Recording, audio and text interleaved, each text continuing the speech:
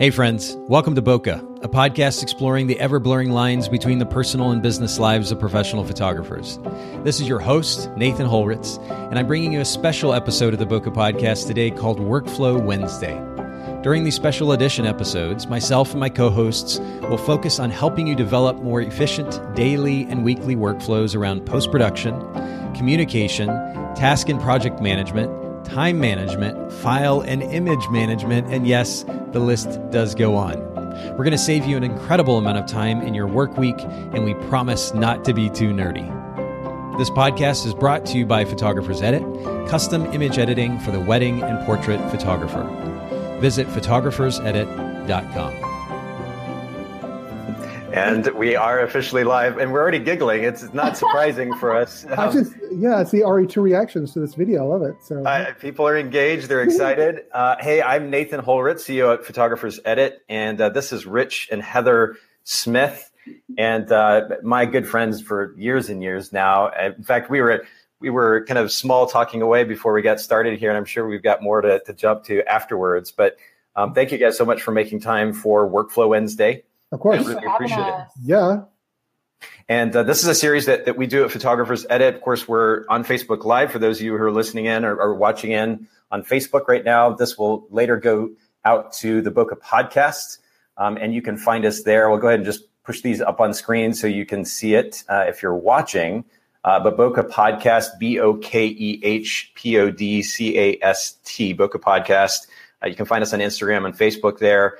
And this will go out to the podcast later on today. But this is a series that we're doing very simply focused on the topic of workflow. And as nerdy a topic as that can be, we're trying to minimize the nerdiness. Rich is nodding his head. and really try to make this a practical conversation. Because the reality is, as I've said before during Workflow Wednesdays, workflow is literally everything that we do as photography business owners on a day-to-day basis. And there's very little conversation around the topic of workflow, at least at a practical level, and more specifically, how to make our daily workflow more efficient so that we have more time, number one, to build our business, but number two, and probably even more importantly, so that we have freedom to spend time with the important people in our lives. And really, those two items kind of encompass what we're all about at Photographers Edit. And so that's why I'm largely excited about Workflow Wednesday. I'm also a bit of a nerd. I like this topic. I think it's fun to figure out how we can save time, but it has a bigger purpose, which is so that we can focus on our business and then ultimately on the people in our lives. So that's what we're talking about. Last week and this week both, we're focusing on the topic of image management. And more specifically, last week we talked about how we organize and archive our images on our hard drives and our computers, more specifically in our hard drives. And if you listen into the last episode, you know what I'm talking about there. It's really important differentiation. This week, we're going to be talking about what we do with our images at a shoot and right after the shoot. We kind of established a baseline of how we organize our images prior to going to a shoot. And I thought it was important that we establish that baseline first. But today, we're going to be talking about what do we do with our images when we're at a shoot, when it comes to this idea of managing our images proactively and organizing our images. And then what do we do with those images when we get back from a shoot, from a wedding or an event or a portrait session or otherwise, so that we, again, proactively manage our images in an efficient way and also in a safe way, in the sense that we make sure that they're archived as long as they need to be. So that's the focus today, image management, and more specifically, at the shoot or during the shoot and after the shoot. And that's what we're going to dive into today. So guys, I'm curious, first of all, and this is technology that has continued to, I think, evolve, at least to an extent, but very rapidly. Yeah, very, very much so. Although I will say, and I'll comment on this in a little bit more detail later, I've been in some ways surprised at how slow the technology has progressed when it comes to this. But do you photograph with CF cards or SD cards or combination of the above when you're at a shoot? Yeah, both. Both. I mean, like my camera. I mean, I think most modern day professional cameras, at least, shoot with both of them. With so yeah, with my Canon camera, it can actually shoot with a compact flash and SD card, and it basically writes to both of the cards at the same time. So yeah. Okay, cool. And forgive me, for those of you watching, maybe we may have even lost some of you. We had a little bit of a connection issue there. But I think we're back live. Rich and Heather, can you hear and see me okay? I can hear you okay. Yeah. Okay, perfect. Good. So you said that you're actually writing to both. So what camera are you shooting with, Rich? So I use a Canon 5D Mark III. Okay, cool. There's a Mark IV out there, but Mark III works just fine for me right now. We could have a probably multiple episode podcast series just on that topic of ultimately taking advantage of the equipment that you already have. Mm-hmm. I'm going to actually live that very idea with a photography business that I'm starting here very soon. So we may have to get back to that topic. But with the Canon, with the Mark III that you're talking about, does it have the ability to record to 2 CF cards or only to a CF card and an SD card? Just to a compact flash card and an SD card. So it'd be nice for 2 CF cards, but no, just to a compact flash card and an SD card. Okay, yeah. I know that was something that Nikon's, that there was the professional series of Nikon bodies, or at least one of the bodies in years past would actually record to 2 CF cards. Yeah. What's the thought process for you? And this may be kind of an obvious question, but just for the sake of everyone listening in, we may have different levels of photographers and business owners listening. What is the purpose of recording to a second card? And are you recording the same format to that card when you're shooting? Definitely. So yes, I simply for backup reasons. I mean, so if something happens to one card, I have another card that has those images on there. Obviously, so with the Canon 5D Mark III, I only use the SD card only for weddings, and just for a good reason. One, it's very important to when shooting weddings to have a backup while you're shooting. So because those images you're capturing, you can't replicate, you can't go back and reshoot. Sure. So it's very, very important. Very important. The reason why I don't use them for like any other kind of shoot, like especially for an engagement session or for a family, the SD card, at least on my camera, it doesn't. The camera cannot write data as fast as it can to the compact flash card. So if I do a burst of images, then all of a sudden my camera will stop shooting until it actually can finish writing the data to those cards. So yeah, I mean, sometimes it becomes a problem for some weddings if something exciting is happening and I got to capture a lot of stuff. But for the most part, it's no big deal. But I find that kind of slows me down when I'm on an engagement session. But again, an engagement session is less critical because again, like if I do completely mess up, I mean, I can call them and say, hey, let's do it again, But not that that's ever happened. Yeah, it's never happened before. But to be clear, it happens all the time. We're professionals, hire us. Exactly. Yes. So basically. Yeah, Canon. In fact, they didn't change it for the Mark IV as well, which a lot of photographers are kind of upset with because they can't. There is a writer you can put a nicer, basically, it can write data to the SD card faster, but Canon did not do it. And so we're hoping that the Mark V will have like a very fast reader, so it can write data to the cards much as fast as I want to, but right now, two questions in regards to that. Number one, is there a reason not to shoot or to put JPEG files on the SD card while shooting RAW to CF, or maybe the camera can't even do that? Well, I'll let you answer that first. Yeah. I mean, I believe it can. I'm not interested in it. I just want a complete duplicate of whatever I'm shooting, so that again, if my primary card completely corrupts, then I have a backup in the SD card. So I'm just not completely. And yeah, I mean, like the JPEG might work, but and we'll be talking about this a little bit later. But I have a huge SD card, 128 gig. SD card, wow. So that I never have to change it out ever at a wedding. I never touch it. So while he's changing out those CF cards, which we're going to talk about those more specifically in a second, that SD card stays in the whole wedding day. The whole wedding day.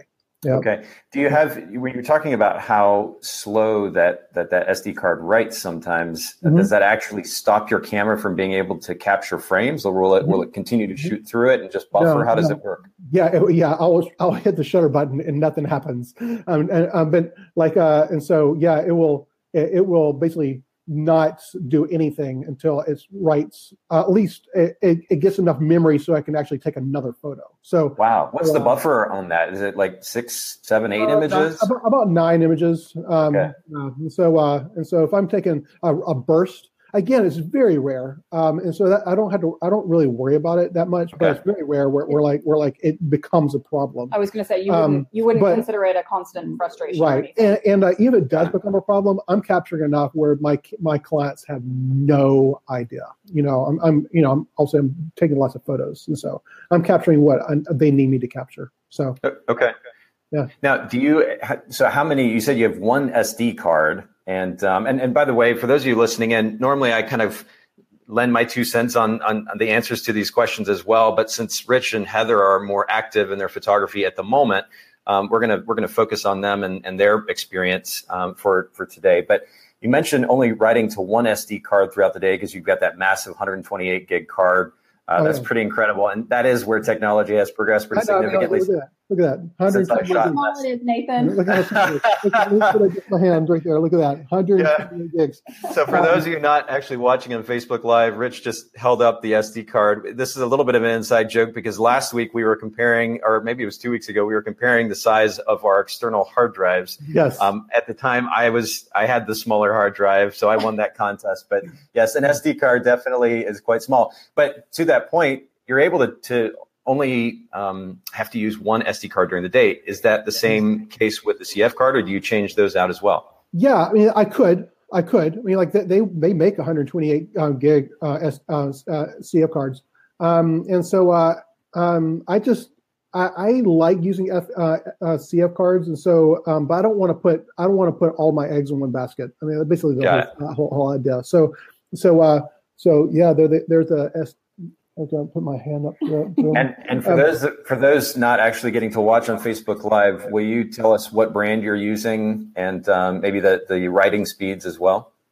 Yeah. So and I'll tell you, we get the most expensive professional grade, highest grade memory cards that money can buy. Simply because, again, like I had this one wedding. And hopefully she won't listen to this. But I had a second shooter one time for a wedding a long time ago, about 8 years ago, and she had bought some memory cards because at a Kmart, and on that wedding day, 2 of her cards quit working, so been completely worthless.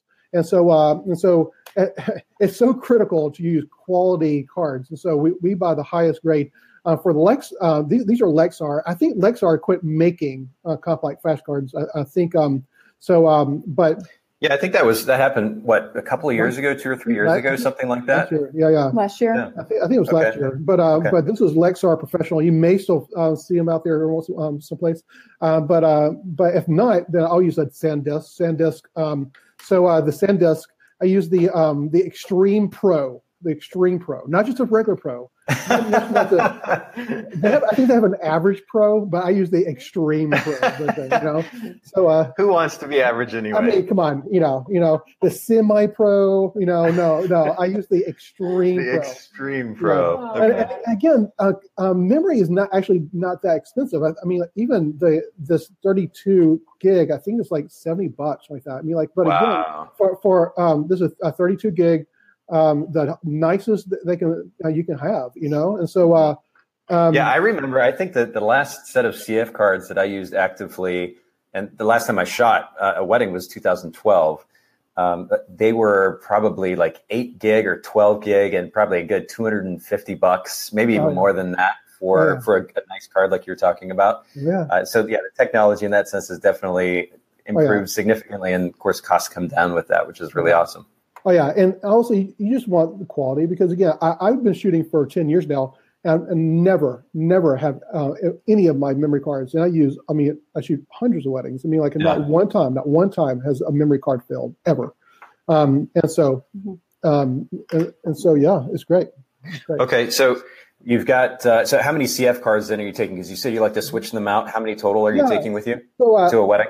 Yeah, so I shoot with two cameras at all times. I have a primary camera, a secondary camera, but they're on my body at all times. And so my main I use 32 gigs. And so for a wedding, I will kind of go through about a little less than 2 of these. So I will switch one of these out and halfway through the wedding, and then I'll put another 32 gig in there. And that should be, and that's about what I shoot. For my secondary camera, I use 16 gigs, half the size. This is the camera I use with my wide angle lens. The primary one I use my 7200, my beautiful 7200, and so I use that whole lot. And so again, for my wide angle with a 16 gig, I go about 2 of these a wedding as well. So about four memory cards per wedding for me, just for me. Our clients actually hire me by the hour. So the average client's going to hire me for about 2 hours. And that's typically about what I shoot. We have a wedding coming up where I've been hired for 5 hours, but typically I'll shoot for just a couple of hours. My primary objective is to capture just to clarify, Heather, when you're talking about hiring you for the X number of hours, you're coming in as a second photographer to Rich. Is that correct?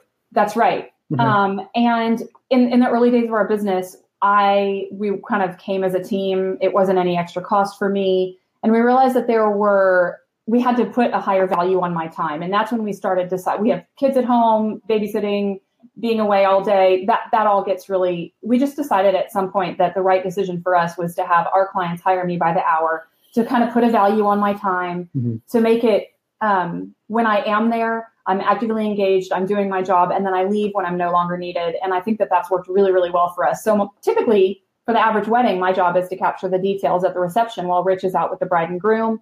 I'm at the reception site before any of the guests get there after the ceremony. I'm documenting all the details at the reception. And so I'll typically go with a 16 gig card, and that's plenty for me for what I'm doing for the average wedding. So, okay. Now I'm curious because where technology doesn't seem to have improved a whole lot is file size. As cameras increase the resolution at which they're photographing or capturing files, these files get larger.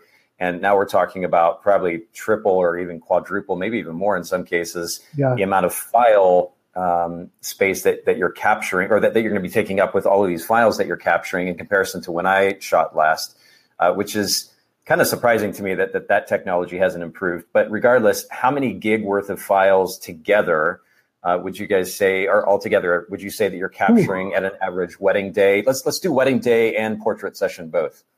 Yeah, that's a good question. I know the number of files we typically end up with, but I don't know if I know the equivalent of that in gigs. Well, okay, so let's go to the number of files. Let's start there then. How about for a wedding and then for an average portrait session? Yeah, for the average file, for at least my camera, it would be about 25 to 40 gigs, megs, per file. Gigs. Yes, it's an extremely high resolution camera. I'm getting out my calculator here as we're talking, so math. But go ahead. About an average, maybe about 30 megs per file. Okay. And for an average wedding, maybe 2,500 files. 2,500 files. So we're talking about 75 gig. Wow, that's incredible. Okay, and then how many images for a portrait session? 5 to 600. Yeah. Okay. And 5 to 600, is that within a 2-hour portrait session or so? Well, 1 to 2 hour. Okay. Yeah. But what happens with engagement sessions is that over time, after 3 months, I'll go back and I will delete all the photos that I didn't use in their engagement session. So I may have culled out maybe 50 to 100 images, and so all the other ones that I didn't use get erased, and I reclaim that space on the hard drive. So I don't have to, because again, I don't want my hard drive to be filled up with a bunch of raw files I'll never ever use. Right. But I don't do that for weddings simply because because I never. I mean, I'm just paranoid that a client will contact me a year. My grandfather died. Well, do you have any happened. other? Do you have any other photos that? I mean, sure. That's happened like a couple times. any other thing that and I'll be like, sure, yeah, I'll go through the raw files again. But for an engagement session or for a family session or for a commercial shoot, I delete those files that I don't use. Okay. So in that case, then, if you've got all of these files, and I'm getting a little bit of a feedback or echo, if you can just make sure that the earbuds are plugged in all the way, that'd be awesome. Yep. But with these files, do you have a particular, are you able to name the files? And the reason I ask is because I know that shooting Nikon back in the day, we had the ability to be able to rename files when, or actually in camera. So my business partner that I was photographing with would name it one way, and then I'd name mine another way. And it was kind of a fun thing because at the end of the day, we'd get back, we'd look at these files, and the ones that we really liked, then it was like, well, who captured that image? Exactly. Oh, yeah, we have the same. Yeah. And so we can actually differentiate. But do you guys do the same thing? Oh yeah. So Heather has her camera, and I have my cameras, and so yeah, for hers, in the metadata, it makes the creator HS, her initials, and for me it's RS. And so yeah, if I actually use if I use a second shooter then I'll actually go in Lightroom when I import their images. I will then manipulate the metadata. So to actually make their put in their initials as well. So yeah. Yeah. So this is something that you're doing in metadata, though, and not the actual name of the file. Yeah, because I'm going to completely change the name of the file in Lightroom. So. Oh, that's interesting. Okay. Well, since we're talking about that, why do you change the file in Lightroom as opposed to just adding a prefix in front of the original file name for the sake of ordering the images? Because I want all the files when I collect. All of my files from both my cameras, all of Heather's files, and then I put them all into one folder. I want all of those to be sequential order, chronological order. So obviously her camera doesn't know how many I've shot, that kind of stuff. So at the end, so if you look at all the raw files, and from a wedding day, it'll look like sequential data 0001 to all the way to 2,500, and then at the end of that file name, it will have either my name, my initials, or Heather's initials on the file name. So okay. So a couple of questions to that. Number one, if you're renaming those files in Lightroom, that's overwriting the actual file name on the hard drive. That's correct? Yep. Okay. Yep. So those are so you rewrite or you rename the files before you back them up. Oh yeah, to an external hard drive. Okay. I even made, this is show and tell, by the way. This is what it looks like right there. Boom. Okay. Okay. So for people who are not watching the video, the first part of the file name, I'll put the year, then the month and the day, and then I'll do the sequential order right here. And then you're separating that with an underscore. So it says 2018, of course, the year, like you said, 0425, April 25th. Underscore, and then the 4-digit, I guess. Yeah, sequential order. Sequential order of the image. So in this case, 0001. Yep. And then at the end is the creator, which is RS for my initials, or HS for whoever shot with me. It would be their initials at the end, so I can quickly see who shot and who can blame for all the blurry photos. Or who gets to take credit for the really awesome ones. Right? Or exactly. Actually, I managed to not get credit for images. Never ever. This okay. Funny story. This is a little offbeat, but off topic here. Exactly. The name of my photography business. Heather was not a photographer when I started my photography business, and I named it Rich Smith Photography. I don't have that much.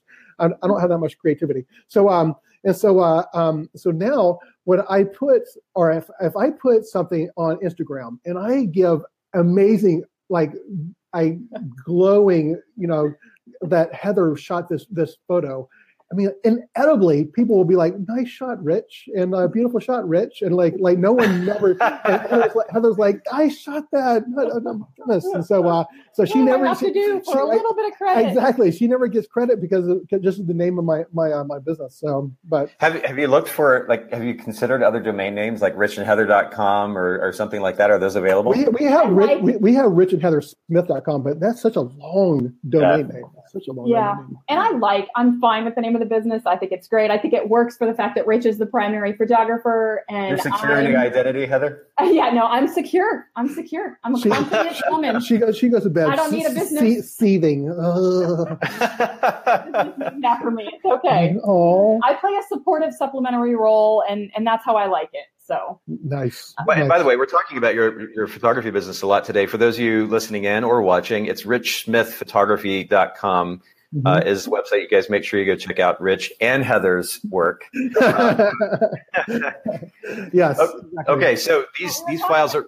We were talking about image chronology, and I feel like there was a point that we were going to make here about camera synchronization. Yeah. So before I actually shoot a wedding, I take all of our cameras, and then I make sure that I sync up the time on all the cameras. So every single camera that we have has the exact same time on there. Mm-hmm. So again, when I order by capture time in Lightroom, it will be completely exactly in order.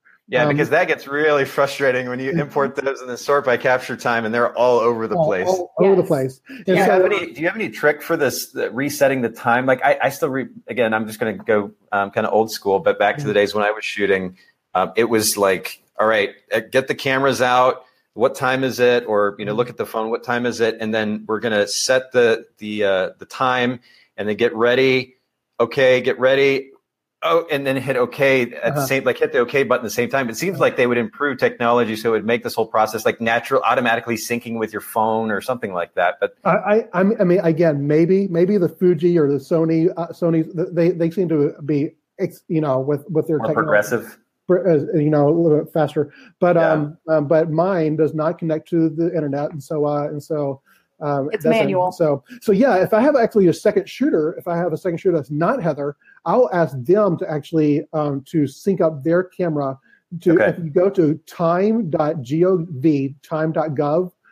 it will give the universal internet time, and I will sync up as well. So I know that we are both syncing up to the exact same time. Although most phones these days, I think, are all synchronized to something comparable to that, right? I know, but I can't. I don't know. I mean, they may have I might have an iPhone. They may have one of those not iPhones, whatever they are, and, whatever they're called. Exactly. Those buggy phones. So anyway, I just know if we go to the exact same source, it would be the same thing. So okay. So, yeah, it works out. All right. So you bring those. So let's go back to at the shoot, though, because I think maybe I kind of jumped ahead slightly. So we're talking about the file naming scheme, and I only assume that are you actually doing that in camera, or all file renaming is happening after the fact? All file renaming is happening in Lightroom. So in Lightroom, okay. Yeah, I import them. But you're setting the metadata settings on the camera to attach that initial to the metadata, so you know whose files are which. Yeah. Okay. Yep. Got it. Yeah. And I can change that metadata in Lightroom as well. I mean, again, because I may not have the control of a second shooter who's using a camera that I'm not aware of.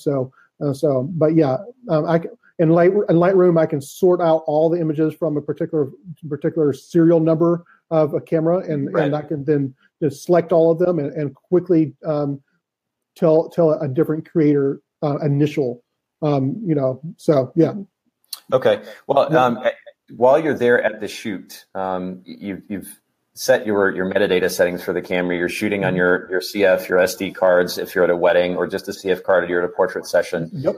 As you fill up that card or those cards, are you then downloading cards immediately to an external hard drive while you're there? Are you just saving those cards to download for later? What's that part of your workflow? Yeah. I wait. I put them in a pouch that's on my belt. And this is a very, very important thing. I never, ever, ever, when I'm changing out my cards, I never, ever put them down, ever. And in 10 years that I've been shooting, I've never put a compact flash card on a table. Is this the equivalent of a fancy fanny pack, Rich? Is that Heather's laughing there? Hey! No, I'm laughing because this is a common sight. Yeah. I will carry on. Heather, they both have CF cards in their mouth now. Yeah. That's a little scary sight. So I hope they're waterproof. I will put it in my mouth. Put the fresh one in the camera, and then put this back into the pouch. And so again, I never put it on because that's so common nature for him to never put a memory card down at a wedding when he's changing out CF cards. Okay. He will not put one down when he's at home. He will put it between his lips, like what I just showed you. It's so ingrained in his mind. This is funny. It seems to me an inside joke. You were smiling, Heather, before he was even finished with his sentence. But I have to ask: do you have? I mean, you were doing show and tell earlier. Do you have the fanny pack, the fancy CF? Oh yeah, show off? Let him step away for a second and grab that for you. Yeah, we need to add some extra value for those who watch this on Facebook Live. Absolutely, that's right. Incentive. You guys got to watch us live. Yeah, come on. This is show and tell, guys. Okay. So I use a spider holster. So this whole thing goes around me, and I can attach my camera to this right here. And I will say, for photographers who aren't using this, Rich used to be physically exhausted after a full day of shooting whenever he used any kind of over-the-shoulder, crossbody, any type of lens bag. Oh yeah, couldn't even walk the next day. Before he switched to the spider holster, keeping the cameras and the lenses on his hips, on his waist. And he's been in much better shape since on my hips. So yeah, but on here on the belt, this is where I got from my friend Corey McNabb, and so this is also, I'm not even sure you can even buy this anymore, but like opens up to this right here, and so he has a little flag right here. So if the card is not used, the flag is actually tucked in, and then when I use it, I will turn it backwards like this instead of frontwards. If it's in here like this, that means it's unused. If it's in here like this, with the let me stick it in there like that, it's easier on my hip, and then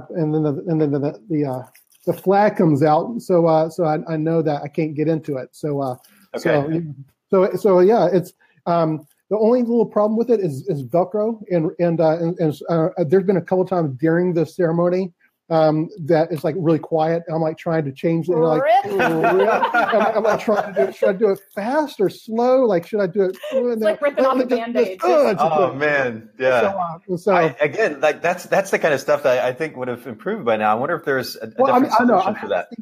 I gotta have this thing for 8-10 years. I mean, like, I don't even know if you can buy it anymore. Again, I went to a workshop with Corey McNabb. I don't even know I don't think he's a photographer anymore. He's a painter. So, but he showed that to me. I'm like, that's the coolest thing ever. So I bought one. Keeps the cards secure. Oh yeah, right. It's great. It's great. It folds over. It's great. Heather has one that is sexy. It's like it's black leather and it's beautiful. Oh man. And so, but it's kind of like a sexy fanny pack. But I mean, like, but it really is. It's kind of like it's a fanny pack, So oxymoron. But okay. But she never. Yeah, I think Heather has a point there. She never. Hey, if you saw it. Hey, don't judge. You haven't seen it yet. So fair enough. She never uses it because she only uses one card. Almost, she never ever uses. It's rarely rare. It's very rare that she actually uses more than one card. So, well, we'll make sure to link to the Spider Holster product in the show notes for the podcast. If you guys just go to Bokeh Podcast, BOKEH podcast.com, you'll see the show notes. We'll release this episode later today, probably by 5 o'clock or so. Yeah, but we need to get sponsored by it, man. Absolutely. We should try to get some giveaways or something. Again, for those of you who aren't actually watching Facebook Live, go back and just go to the Photographers Edit website, Facebook page. It's facebook.com/photogsedit, PHOTOGSEDIT. Photogs Edit. You can watch this video and watch Rich and Heather do their show and tell. That'll be great. But for those of you who aren't familiar, just very quickly, the Spider Holster allows you to be able to hook something onto, or there's an accessory that you screw into your tripod mount on your camera that then allows you to just kind of drop the camera on your waist, as Rich was explaining earlier.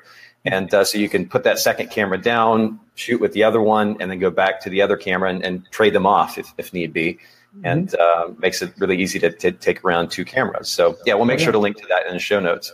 Now, while you're there on site, you've got all these flashcards, and I think we were getting to this, but do you have some way of backing these images up on site, or are you waiting until you get home to offload those files? Yeah, I mean, simply because the images are writing to 2 cards at the same time in my camera. So basically, the SD card is my backup. So I'm reminded about that really cool device you had when you were shooting, where it was like a miniature hard drive that had a CF card, slot in it, and you could actually download it while you're shooting, which I thought was the coolest thing ever. Yeah. And then you just had one little thing that you attached to when you got home and start transferring with one thing. So. Yeah, that was kind of the idea with that. I'll just mention, and I don't even, it's been so long, I don't remember the brand that we were using at the time. I'm not sure that they even exist anymore. Right, they don't. We'll link to, there's one I actually just pulled up on Amazon here while we were chatting called a Hyperdrive Color Space. And I can't vouch for their reliability or anything, just as a caveat, I'll add that. But we'll link to in the show notes just so those of you listening in or watching can see what we're referring to. But the idea was, we were shooting at that point with as many as probably 8, 10, 12 CF cards in a day. And the idea of then having to go manually, individually download files from each CF card that evening or the next day or whatever the case was just so tedious. And I didn't want to go buy a stack of CF card readers. You could stack them and file or push multiple CF cards into the stack of readers and download maybe a little bit more efficiently. I didn't want to buy multiple units. And so I found this external hard drive that had a CF card reader built into it that allowed us to back those files up to this external hard drive on the go while we were at the wedding. So that, to Rich's point, when we got back or the following day, all we had to do is hook up that individual hard drive to our computer and offload the files. And that was a pretty cool little deal. Again, the idea behind these Workflow Wednesday episodes to begin with is efficiency, trying to come up with the most efficient ways to manage our workflow so we maximize the amount of free time that we have to do what we want. And so that was kind of the thought process behind that. I don't know. Honestly, I'm not sure why they never caught on and why there haven't been some kind of mainstream companies that have come up with solutions like that for photographers. But yeah, that is something that we used to do. And it may even be something that I take advantage of as I begin shooting here in the near future. But regardless, you said you don't have any hardware on site because you've got the multiple CF cards, and SD cards. And then what you're actually showing on camera right now, for those of you listening in on the podcast, is that very thing that I referred to, that stack of that's CF card readers, correct? Yes. Okay. It's a hub, and so you can they're just daisy chained, and right. So you can stick four of them in there, and so I'm gonna they still make these but and those are Lexar card readers, right? Yeah, they're Lexar. This is a Lexar one, and they still make these, and the new ones now though you have to have an external power source on it. So this you don't. I mean you can hook this directly to your computer, and without an external power source, you don't have to plug it into the wall, And so I really like this one, And I gotta brag about myself here. Okay, go for it. So there hasn't been any of that happening today. So this is pretty old. This is a FireWire 800. You remember these? So that's the connection that has a FireWire 800. Okay, so it's great. So the question is, how long did it take you to find an adapter so you could actually still use that with your modern day computer? That's what he wanted you to ask. I love it. So I got a new computer that doesn't have FireWire, right? But it did have a Thunderbolt. So I found an adapter to a FireWire 800 to a Thunderbolt, right? Right, pretty cool. Yeah. Huh? Wait! I'm not done yet. No, I'm going to snap real quick. You guys wake me up. Oh my gosh. Okay, so is this like dongle show and tell time now? We're going to pull out all the different dongles that we use with our. And so I get my new computer, and the new computer doesn't has only USB-C things on there, right? So I'm like, either I have to buy a completely brand new one of these, which is going to cost a whole lot of money, or I was like, I wonder if I couldn't find one that went from a FireWire 800 to a USB-C, but I did find one that went from Thunderbolt to USB-C. so this is what it does now. Boom! I have 2 dongles. You got to be kidding me! And you're way too like the giddiness in your voice right now as you're describing this. And when I plugged it into the computer for the first time and it worked, I was so happy. I was got a bam. Bam. So unlike many of the things that we share on Workflow Wednesday episodes, this is something that I'm not necessarily going to encourage, condone, or even suggest. It works. So it works. It works. Now, you mentioned that there is another solution that you have to actually have a power source for. Is that to stack multiple cards and feed them into your computer? Is that made by Lexar as well, or is that a different brand? I believe so. I believe Lexar is the only brand that I've ever seen that actually can do the multiple daisy chain hub type solution. Okay. If there is another one out there, please, someone write a note to me. I will love to know, because then I can simplify all this stuff here. Because I'm not sure what Apple will come up with next. But as long as they will as long as I can find an adapter, I'll just add on to this thing. It's going to be. In about 5 years, it's going to be so long. So if we ever get together, we'll be tripping over your daisy chain adapter. Exactly. Set up there. Okay. So you shoot the wedding, the event, the portrait session, maybe the commercial shoot. You do some shoot for a local magazine. You bring those cards back home, and then you just plug them into that stacked card reader. Mm-hmm. And what is that process of downloading the files? And is there an immediate backup process? What does that whole process look like for you after the shoot? Yeah, so when I come home, is normally late at night, and I can take the cards and I put them into the little hub thing. And in Lightroom, what you can do is in the import thing, you can tell it to just import all 4 of these cards, and so it will import it and it will render the images, and I go to bed. And so by the time I wake up the next morning, they have been imported onto the hard drive. And then they've been also rendered as well. They have not been renamed though. Once I get them sorted into the proper order, the capture time, then I will rename it. But that takes 5 seconds. It's no big deal at all. It's really easy. So and for those of you listening in, we're not going to go back and repeat all the conversation from last week where Rich explained how he uses external hard drives not only for his ongoing or managing his current shoots that he's processing through, but also for the archiving process. Make sure you go back to part 1 of this series on image management, Workflow Wednesday. You can find it on the Book of Podcasts. You can find it on our Facebook page as well, and go back to that because it'll give much more context to what Rich is talking about now. But when you're talking about hooking up those card readers and letting it offload those images overnight, that is offloading the images onto the external, your active external hard drive that you talked about last week, and also rendering the thumbnails, the previews in Lightroom. Is that right?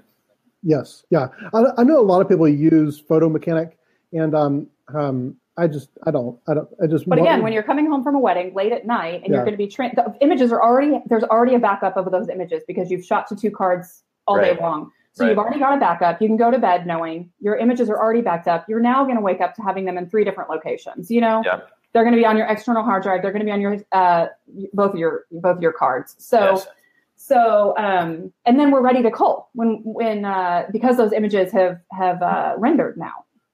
Okay, that makes sense. And I'm glad that you brought up Photo Mechanic in this process, your workflow specifically, which is, I think, very intelligent. First of all, you're minimizing the number of moving parts. We've talked about this idea, at least in the podcast before.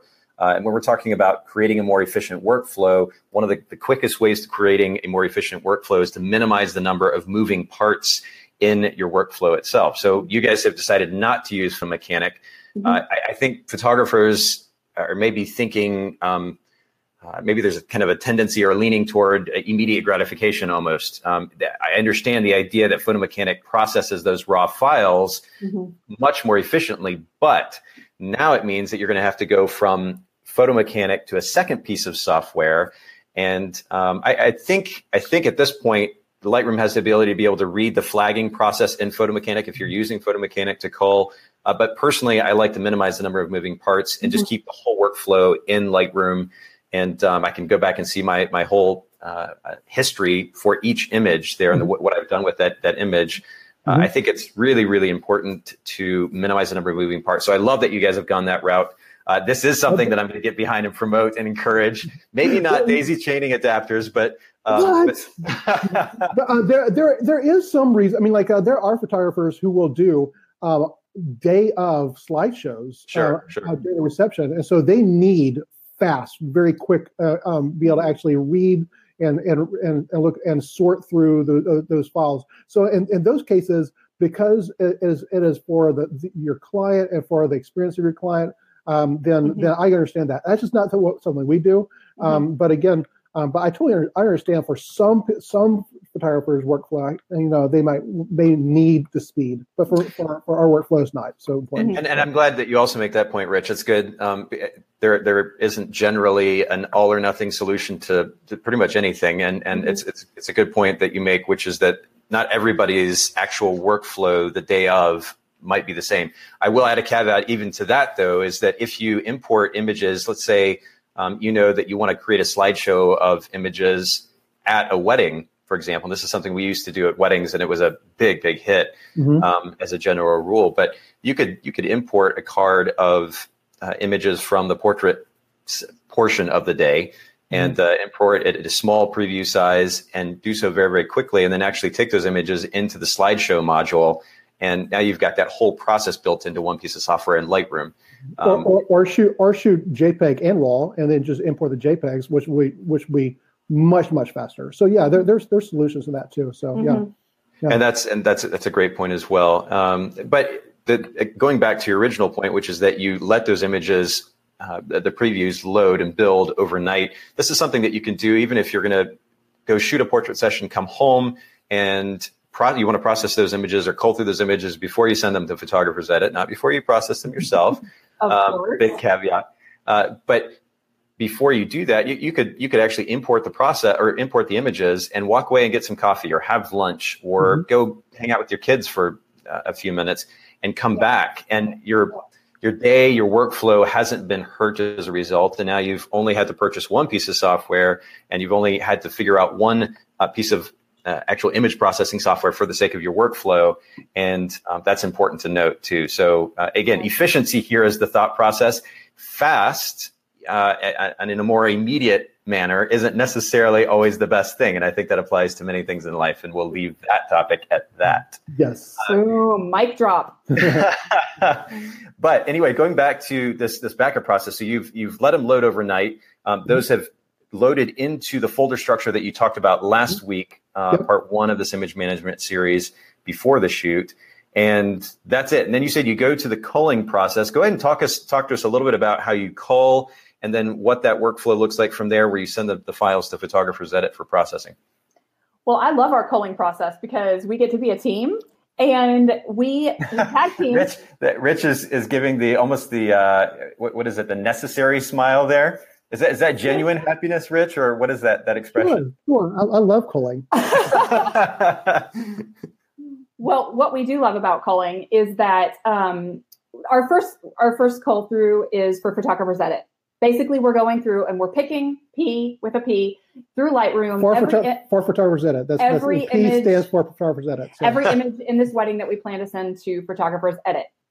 We've done it before where we've tried to cull at the same time for Photographer's Edit and for the blog. And that tends to not work as well because when you're culling for the blog, you don't know what's ahead still in the culling process. But when you've culled all the way through the wedding for Photographer's Edit, you've gotten to the end, you kind of know what's there, you get a sense for what's there. And then the second time through, we work for the blog. But what I was saying we love about culling is that we tag team. So we work from home, we have 2 kids, and we will, what's the software that we use when we set the timer? We'll actually cull in 25-minute increments. So there's someone culling at all times until the wedding is done. But whoever isn't culling can take care of whatever else around the house, hang out with the kids, do the dishes, do the laundry, whatever. And so at all times, there's something productive happening as far as culling is concerned, but there's also this free time or or time that we're able to focus on something else. And I love that because that tag teaming allows our brains to kind of rest in between. So I like this. I'm a huge fan of kind of breaking up work for the sake of maximizing your focus and efficiency when you are actually doing the work. Exactly. And again, it's capitalizing on the freedom, the flexibility that we have as entrepreneurs to kind of make our schedule what we want it to be. But how long does it by kind of utilizing this approach, this workflow, this method, how long does it take you to cull through a 2,500 image wedding? We would typically each have 2 25-minute increments and be done. Really? Wow. Okay. Each of us. Yeah. We would each take a 25-minute, we would alternate. So each of us, we're usually done culling the wedding in about four increments of that. Yeah. I'm a faster culler, by the way. About 2 hours. She's a better culler. I'm a faster culler though. I am a little bit more deliberate with my culling. I tend to go a little slower. He's very quick, but then I make some mistakes with eyes being closed. But Heather catches them. And just again, for further clarification, when you were talking about the P key earlier, for those of you who aren't familiar with the Lightroom keyboard shortcuts, using Lightroom for your image processing workflow, if you literally click on the letter P on your keyboard, that will flag the image. And not every single keyboard shortcut in Lightroom starts with or is represented by a letter that actually reflects what it does. In this case, P for pick actually makes sense. And P, you choose the image, and by clicking on that P key, it actually gives that image in Lightroom visually a white flag. Mm-hmm. So you know that you've chosen that image, and you can filter for those images that you've picked, either immediately for the sake of sending images to photographers edit, or later on if you need to go back and see which images were chosen and you need to process them for the blog or otherwise. That is what that P key does. So you've gone through, you've culled through these images. And again, that's a pretty quick workflow. I know that culling is a struggle for a lot of photographers. At Photographers Edit, we see, last I checked, about 80% of the files that we get coming in are for color correction only. So most photographers are doing their own culling. They feel like they're familiar with the day. They want to make sure that the images that they know, based on their interaction, their relationship with the client, are actually chosen. And they're not delegating that piece of it to Photographers Edit. And then they send the rest. So once you've culled your images, then what do you do to get those images to Photographers Edit? I go to photographersedit.com. This is going to sound like a commercial, huh? Shameless plug. Then I filter just for the flags, flag photos, and or the picked photos, yes. and then I export them to a separate catalog, and in Lightroom you can then choose to also include the smart previews. Which Photographers Edit needs, and so basically then we end up with 2 files, and then I can then take those 2 files and then I combine them, basically zip them up into one file, compress them in Mac terms, and then I send that file to Photographers Edit, and a couple of days later, and have a life. Bam. Go mow the yard, go take a bike ride with my family. For real. Nathan, I won a bike yesterday. I saw that on Instagram and Facebook. Cool. It's I can ride my bike because of Photographers Edit. Exactly. Now we have something to do.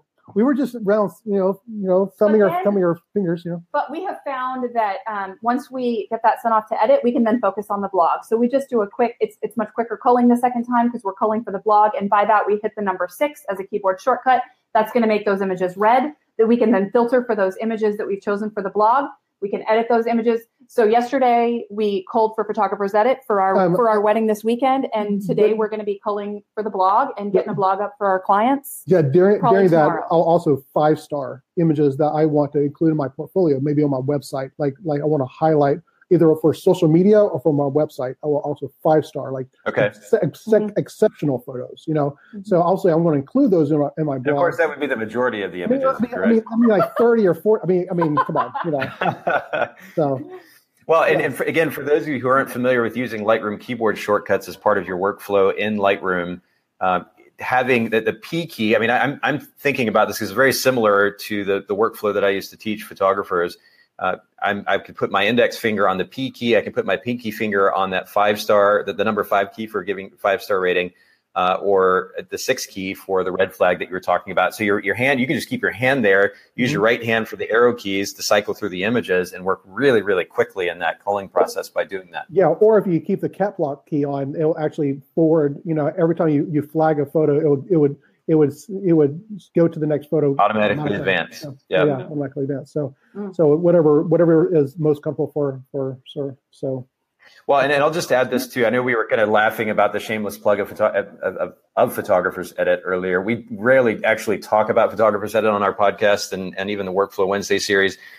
Just for the sake, again, of those not familiar with Lightroom and how this process might work, Lightroom has the ability to be able to export what Rich was referring to as smart previews. And basically, they're like miniature RAW files. And the cool thing about that is, whereas just a few years ago to upload a wedding to Photographers Edit or to anyone, to have it processed was a much more lengthy process, resource-intensive process, because we're talking about gigs worth of data that you get to transfer. Now with these smart preview files that Rich was talking about, it's about 10% the size of the original RAW file. So the transfer process of those, the Lightroom catalog and the smart previews to Photographers Edit is so much more efficient. And so you zip those images up into a folder. And with that, then you can drop it into Dropbox or Google Drive or something comparable and share a link. And it's really easy to actually deliver the files. And that, again, we're talking about efficiency, and it's really, really important for that purpose. I remember we used to mail off hard drives. Hard drives. Oh yeah. Back in the day. And I don't miss that workflow. The only thing that I do miss is the ability to be able to stick Jelly Bellies in the in the boxes that we'd send the hard drives back. You can still send them to us. Just an empty envelope with just Jelly Bellies. Yeah. For those of you who have been with Photographers Edit for a long time, you remember, as Rich and Heather were talking about, we used to offer the option to send your images via a hard drive so you didn't have to upload them. This was before smart previews. And then when we sent the hard drive back, we would include a small package of Jelly Bellies. Jelly Bellies are one of my favorite candies. I actually had the opportunity to talk and even give it business advice. It sounds funny, but to the original inventor of jelly beans or Jelly Bellies. I didn't know that. Yeah, so there's a bit of a backstory there as well. Maybe a conversation for another time, but really interesting guy. And actually, there was a documentary on Netflix about this guy who invented Jelly Bellies called The Candy Man. And I don't know if it's still on Netflix or not. You guys can check that out. But anyway, there's a little backstory. But yeah, I remember how much I enjoyed being able to send those to photographers. And we would actually get messages from photographers who are like, you didn't include my jelly beans. My kids were hoping to get the jelly beans or whatever. It was pretty funny. But that's great. I love it.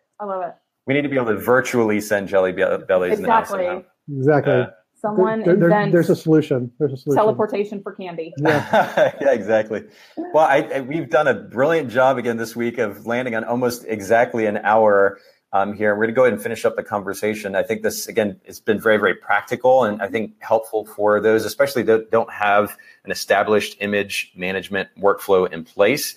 If you didn't get to hear episode number 1 or part 1 of the image management series on Workflow Wednesday, make sure you go back to the last episode.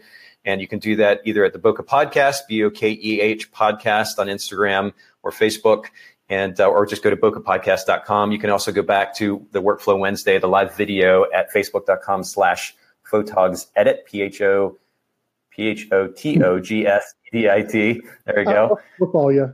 Yeah, absolutely.